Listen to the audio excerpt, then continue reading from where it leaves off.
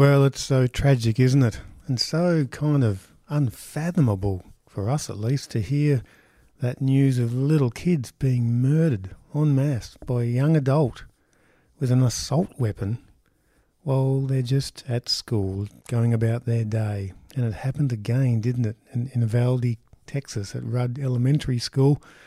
Just like it's happened so long before, so often before, and just like it did on that horrible day in Sandy Hook Elementary School in Connecticut 10 years ago.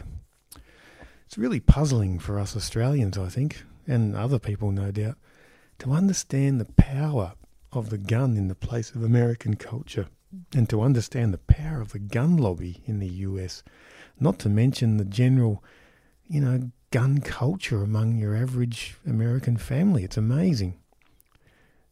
In Australia we were able to shift our culture in the use of guns in the aftermath of what happened at Port Arthur all those years ago, but it just seems impossible for that to happen in any meaningful way in the US with its massive gun culture that's poured out in movies for the last 30, 40, 50 years that we've all consumed.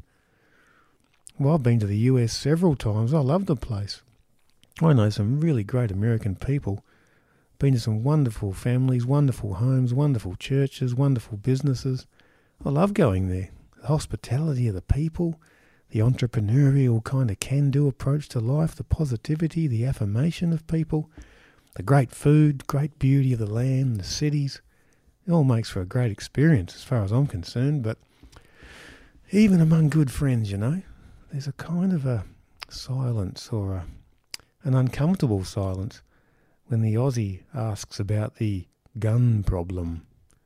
Even mild-mannered, quite middle-class, conservative, if you like, family members do have this deep insistence that they really have the right to bear arms and they should have a gun in the house. It's rather disconcerting to even see a no-gun carrying kind of sign on the glass doors of a church upon entry. Interesting. Even more disconcerting to find out that anyone in the armed services is exempt from obeying that particular sign, which means in an average-sized church gathering there would definitely most likely be people packing a gun. Wow. I cannot imagine sending my primary school child to a school where he or she had to go past two big guys or two women, men with guns in hand at the ready at the only one entry and exit point of my school. Wow, I could not disagree with Donald Trump more, who rolled out that old line at the recent gun lobby convention that was just up the street from where this latest tragedy happened. Yes, the shooter pulls the trigger.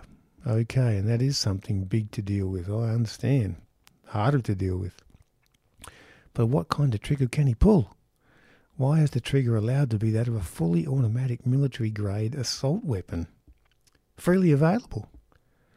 And what would walking past assault guns, held by scary-looking big people, every day, in and out, what would that do to the well-being and sense of the world and approach to the world, the psyche of that little guy or that little girl?